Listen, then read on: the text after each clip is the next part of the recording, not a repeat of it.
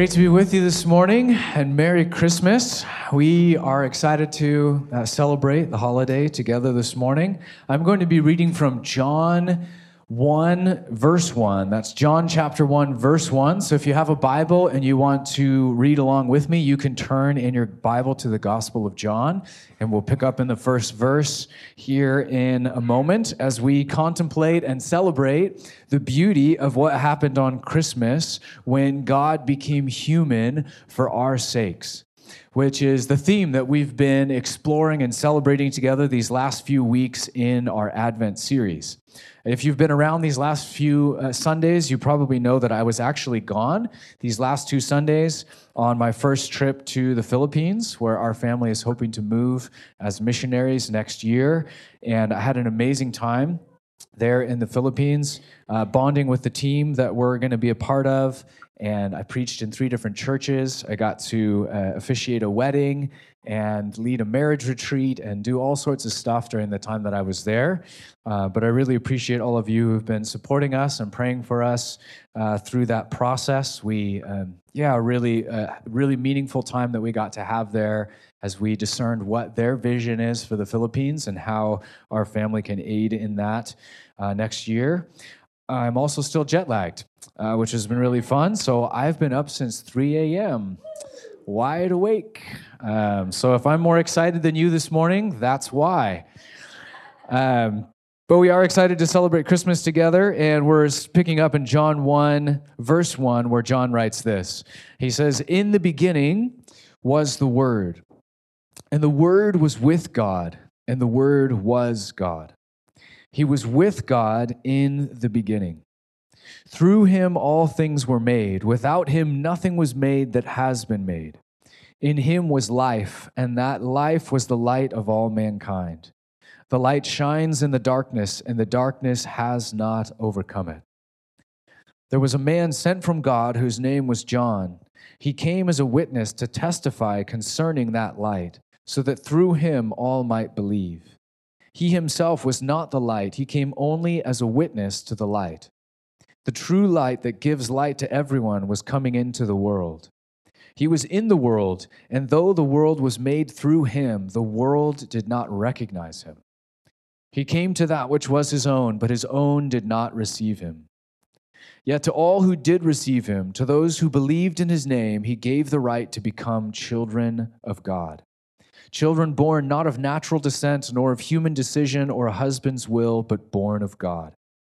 The Word became flesh and made his dwelling among us, and we have seen his glory, the glory of the one and only Son, who came from the Father, full of grace and truth."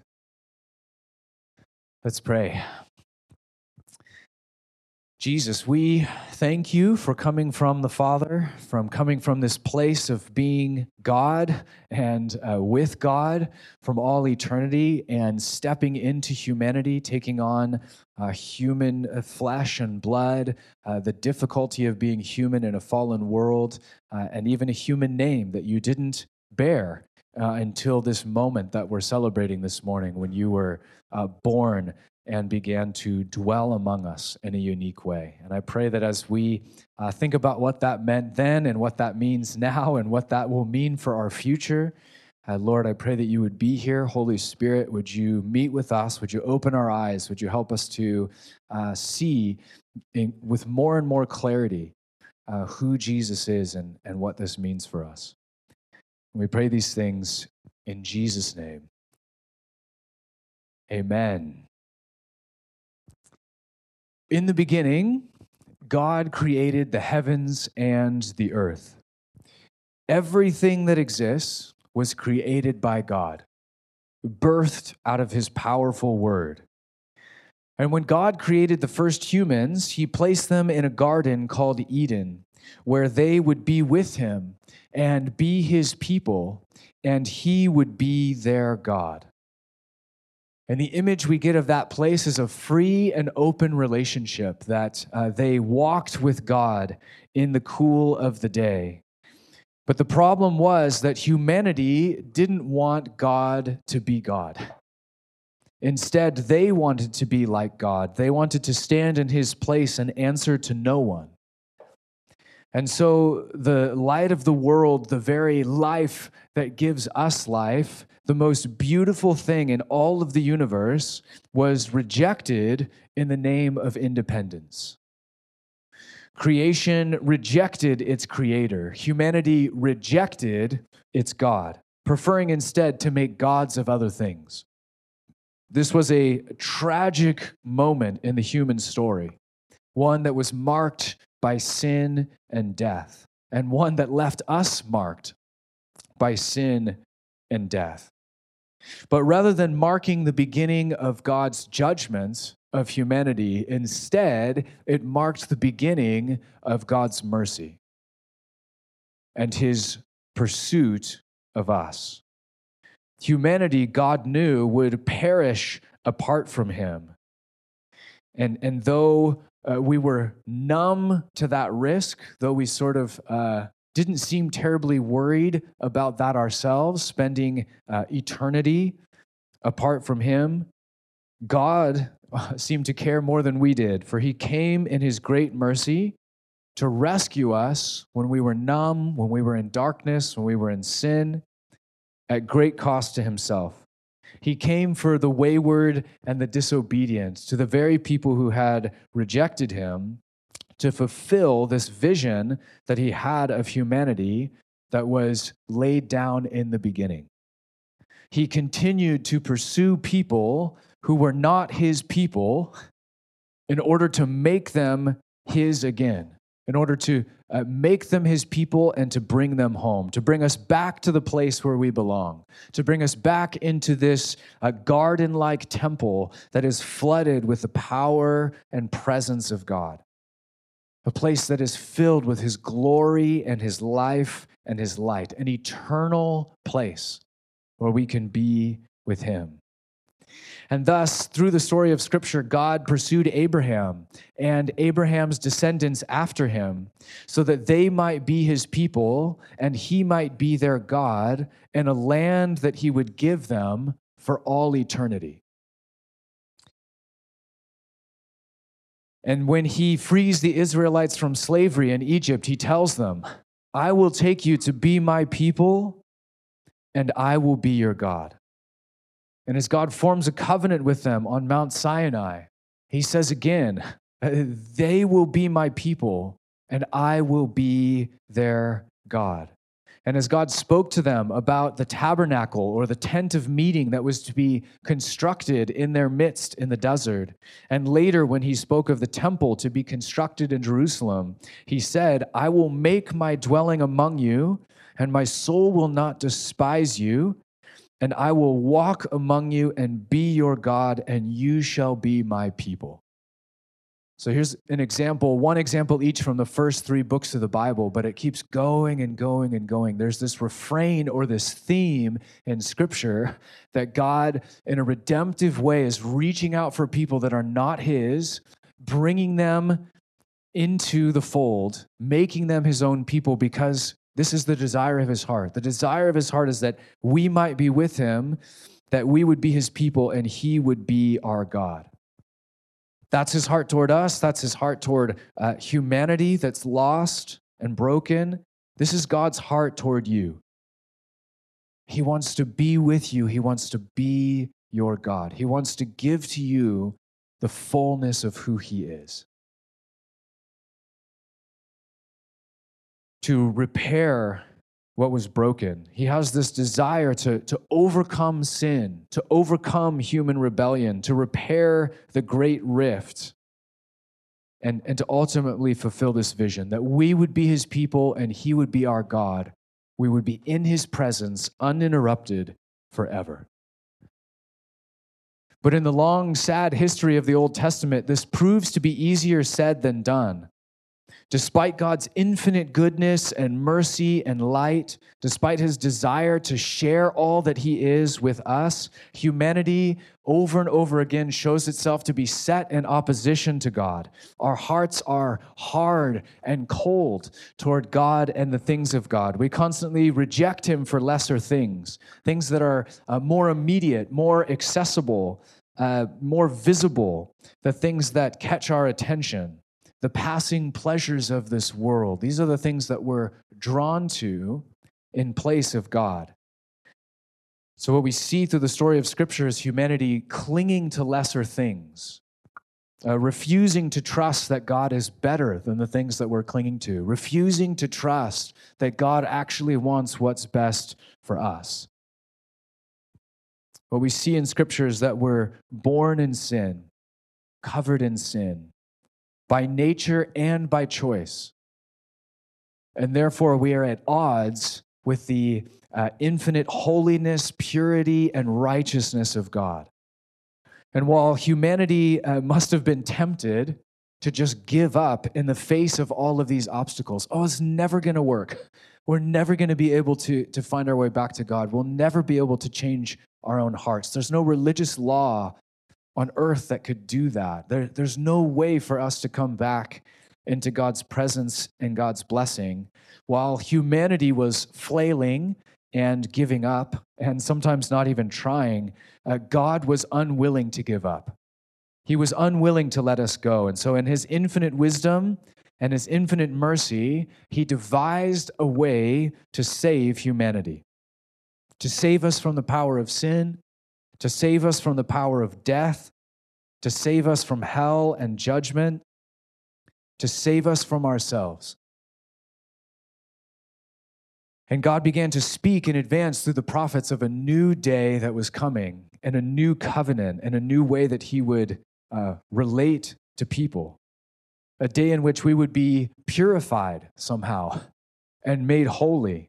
A day in which we would be sanctified and reborn and adopted into the family of God, fully accepted by him. And he spoke of it using these words. This is one of the places he speaks of it. He says, I will give them an undivided heart and put a new spirit in them. I will remove from them their heart of stone and give them a heart of flesh. Then they will follow my decrees and be careful to keep my laws. They will be soft-hearted toward me. And then here it is, this refrain that keeps coming back again and again. They will be my people, and I will be their God. That's his desire. But before that could happen, God himself had to come into humanity. How will this vision be accomplished? How will we become his people and he will be our God and we'll be free and open and accepted in his presence? Well, first, God himself has to come into humanity. This is from the verses we read this morning. John says it this way. He says, the true light that gives light to everyone was coming into the world. He was in the world, and though the world was made through him, the world did not recognize him. He came to that which was his own, but his own did not receive him.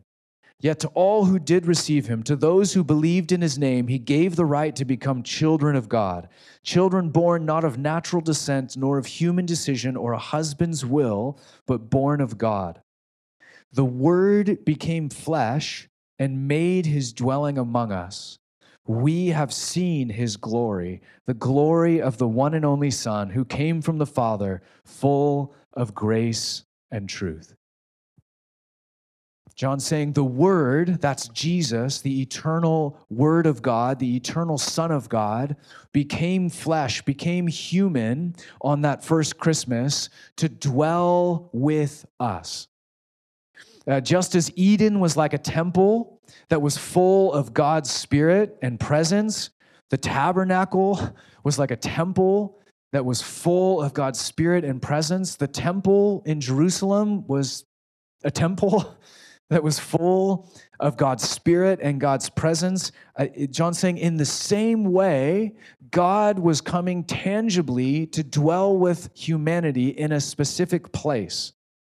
Not in a garden or a tent or a temple, but in a person. In fact, this phrase that John uses in verse 14 can literally be translated, the Word became flesh and tabernacled among us. He pitched his tent among us. He came to dwell among us so that we might be his people and he might be our God. Which is why Scripture says, the virgin will give birth to a son, and you will name him Immanuel, which means what? God with us. That same refrain that's mentioned over and over again throughout Scripture, God's heart, that he might be with us and we might be his God. John says, we've seen his glory, just like you might have seen it in the temple or the tabernacle. We've seen his glory, the glory of the one and only Son who came from the Father, full of grace and truth. We've seen his glory, not in a temple behind a curtain, but in a manger in Bethlehem, in flesh and blood. John was able to say, behold, the glory of God in this baby. Not behind a curtain or a tent or a temple, but in a body that could bleed, in a heart that could break. And in order for us to truly be God's people, and for him to really be our God, not just in pretense, but thoroughly, through and through, authentically, sincerely, down to the very core of who we are. In order for that to be true, first his body would have to be broken and his blood would have to be shed. In dying on the cross for human sin, the God-man Jesus was able to accomplish God's deepest desire and our greatest need at the same time. Atoning for human sin, cleansing us and forgiving us and all who come to him, so that we might be reborn as new creations, as new people, as his people, so that we might be holy and blameless, so that we might have a sense of freedom in his presence. For what we see throughout the Old Testament is that we cannot dwell with him when we're full of sin, when we're full of disobedience in our old creation selves. We cannot dwell with him. Instead, we need to be cleansed and freed from sin and made new again. We need to be reborn as children of God, filled with the Spirit, so that we can honestly say at last, no, I was purchased by God. I belong to God. I was not among his people, and now I am among his people because of what Christ has done. Our old creation selves must be put to death so that the new creation can be born. Jesus had to come and be with us on that first Christmas in order to make a way for us to come and be with God, so that he might fully and finally be our God. The book of Revelation, at the end of the Bible, gives us a powerful glimpse of the future. What will happen at the end of the age? What will happen when Jesus returns to judge the earth? Well, all who have rejected him and rejected his atoning death and his resurrection, all who have rejected his forgiveness, will stand in their sin. They'll be judged in their sin and experience what Scripture describes as the second death in that judgment. This was humanity's fate. This is what we all deserved.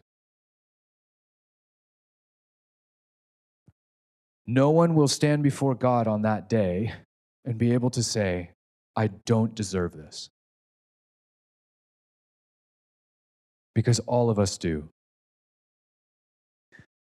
But by coming to tabernacle among us, by becoming flesh and blood on Christmas Day, a way was opened up for us to receive something greater. John says, to all who did recognize him, to all who have placed their faith in Jesus, to all who have believed, he gave the right to become children of God. Not because of work, not because of your morality, not because you've earned something, but purely by his grace. And for those who accept him, who repent of their sin and their old lives, who take on the new, who receive the righteousness that God is prepared to give as a gift, A different future is secured for us, not by works or our own striving, but by grace. This is a glimpse of that future from the very end of Scripture on the last few pages. Starting in Revelation 20, verse 11. It says, "Then I saw a great white throne and one seated on it. Earth and heaven fled from his presence, and no place was found for them. And I saw the dead, great and small, standing before the throne. And there were open books, and one of them was the book of life. And the dead were judged according to their deeds as recorded in the books.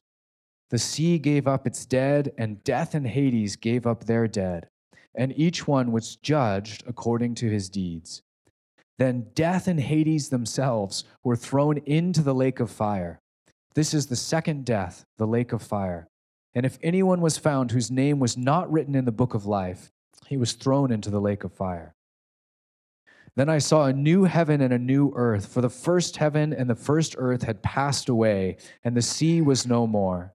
I saw the holy city, the new Jerusalem, coming down out of heaven from God, prepared as a bride adorned for her husband. And I heard a loud voice from the throne saying, 'Behold, the dwelling place of God is with man.'" Listen to this language. "The dwelling place of God is with man, and he will dwell with them. They will be his people, and God himself will be with them as their God. He will wipe away every tear from their eyes, and there will be no more death or mourning or crying or pain, for the former things have passed away." And the one seated on the throne said, "Behold, I am making all things new." The verses go on to describe that world and the first glimpse John has of it, what it might look like. But notice that from the opening pages of Scripture to the final pages of Scripture, God's desire, God's heart, God's vision has always been the same. It was the same in Eden as it was in the Old Testament, as it is in the New Testament, as it is at the end of the age and into eternity. It's these words that are written here. "Behold, the dwelling place of God is with man, and he will dwell with them. They will be his people, and God himself will be with them as their God." In the end of everything, at the culmination of everything, when God's will is fully and finally done, when evil has been wiped away, and those who have received God have awoken from the dead, we will step into something that is beyond our comprehension, beyond our wildest imagination, beyond what we could even invent in our minds, something beyond anything we have tasted in this life. Unending beauty and grace and wholeness and healing and pleasure. Not the shadowy pleasure that we chase in this world, but the deep, rich satisfaction and joy that we yearn for and so often look for in the wrong places. John says that's what's waiting. That's God's heart, is that none would perish, but that everyone would receive this God who stepped into humanity, that everyone would receive Christ who stepped into humanity on Christmas. And as he came from heaven down to earth and opened up this way, that we might walk that path that he's opened up for us, that we might come back to God through the way that's been opened. Revelation tells us a day will come when at last that vision will be fulfilled. One day we will be God's people, without sin, without opposition, without distraction, without resistance. We will fully and finally be God's people, and we will be with him. Are we God's people right now? Absolutely. Is God with us right now? Absolutely. But Paul says right now we see in part, we perceive it in part, We have this tiny little taste. We have this tiny little sampling of what's waiting for us. It's like having a little thimble of water. And John's saying one day that dam is going to break open. And the glory and the presence of God is going to cover the new heavens and the new earth, the way that the waters cover the sea. We'll be absolutely filled, soaked in his presence. He says, one day you will see God. You'll literally see him in all of his glory, in a new resurrection body that can actually behold that type of glory. We will be with him, and he will be our God. And there, in that place, on a throne, ruling and reigning for all eternity, you will see the Lamb. The one who took on flesh and blood, looking as if he had been slain. Ruling and reigning over his new creation. This is God's great plan, and it's our greatest desire that Jesus, the one born on Christmas, the one who was slain for us, the one whom we know in part and see in part, will at last be fully and finally known. One day we will stand before him, and every knee will bow and every tongue will confess that he is Lord and Savior. No longer known in part from behind a veil, but at last known fully and face to face. And we will be able to see, we will be able to say, we are God's people. God is with us. He is our God. He will at last, on that day, fully and finally be Immanuel, God with us. Let's pray.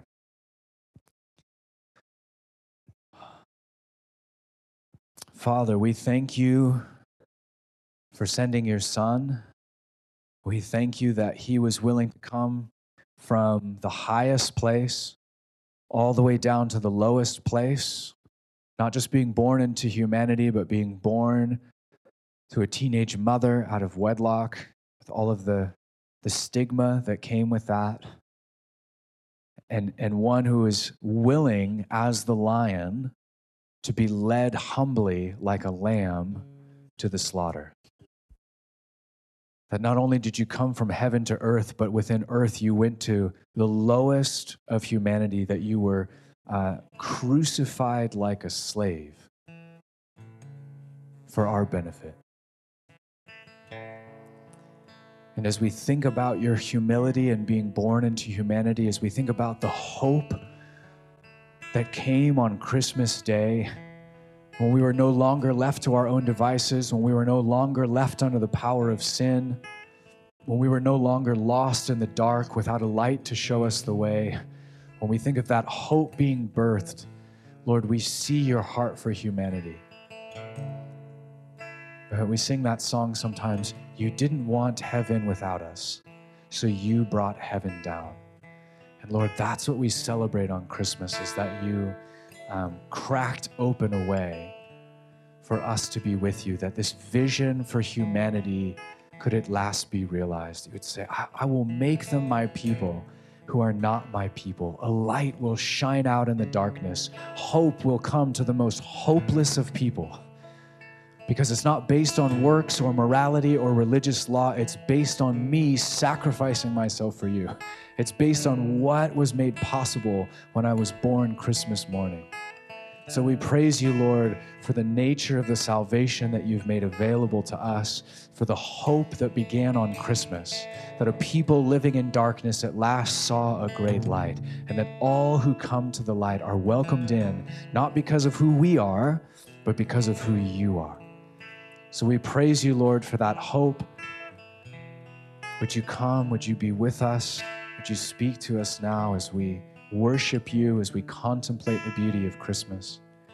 Lord, I pray if there's Any here this morning that have yet to give their lives to you, to trust in what you've done instead of what they do, God, I pray that they would do that this morning as we lay hold of and celebrate the incredible hope that we have in you. We thank you for Jesus. We thank you for Christmas. It's in your name we pray. Amen.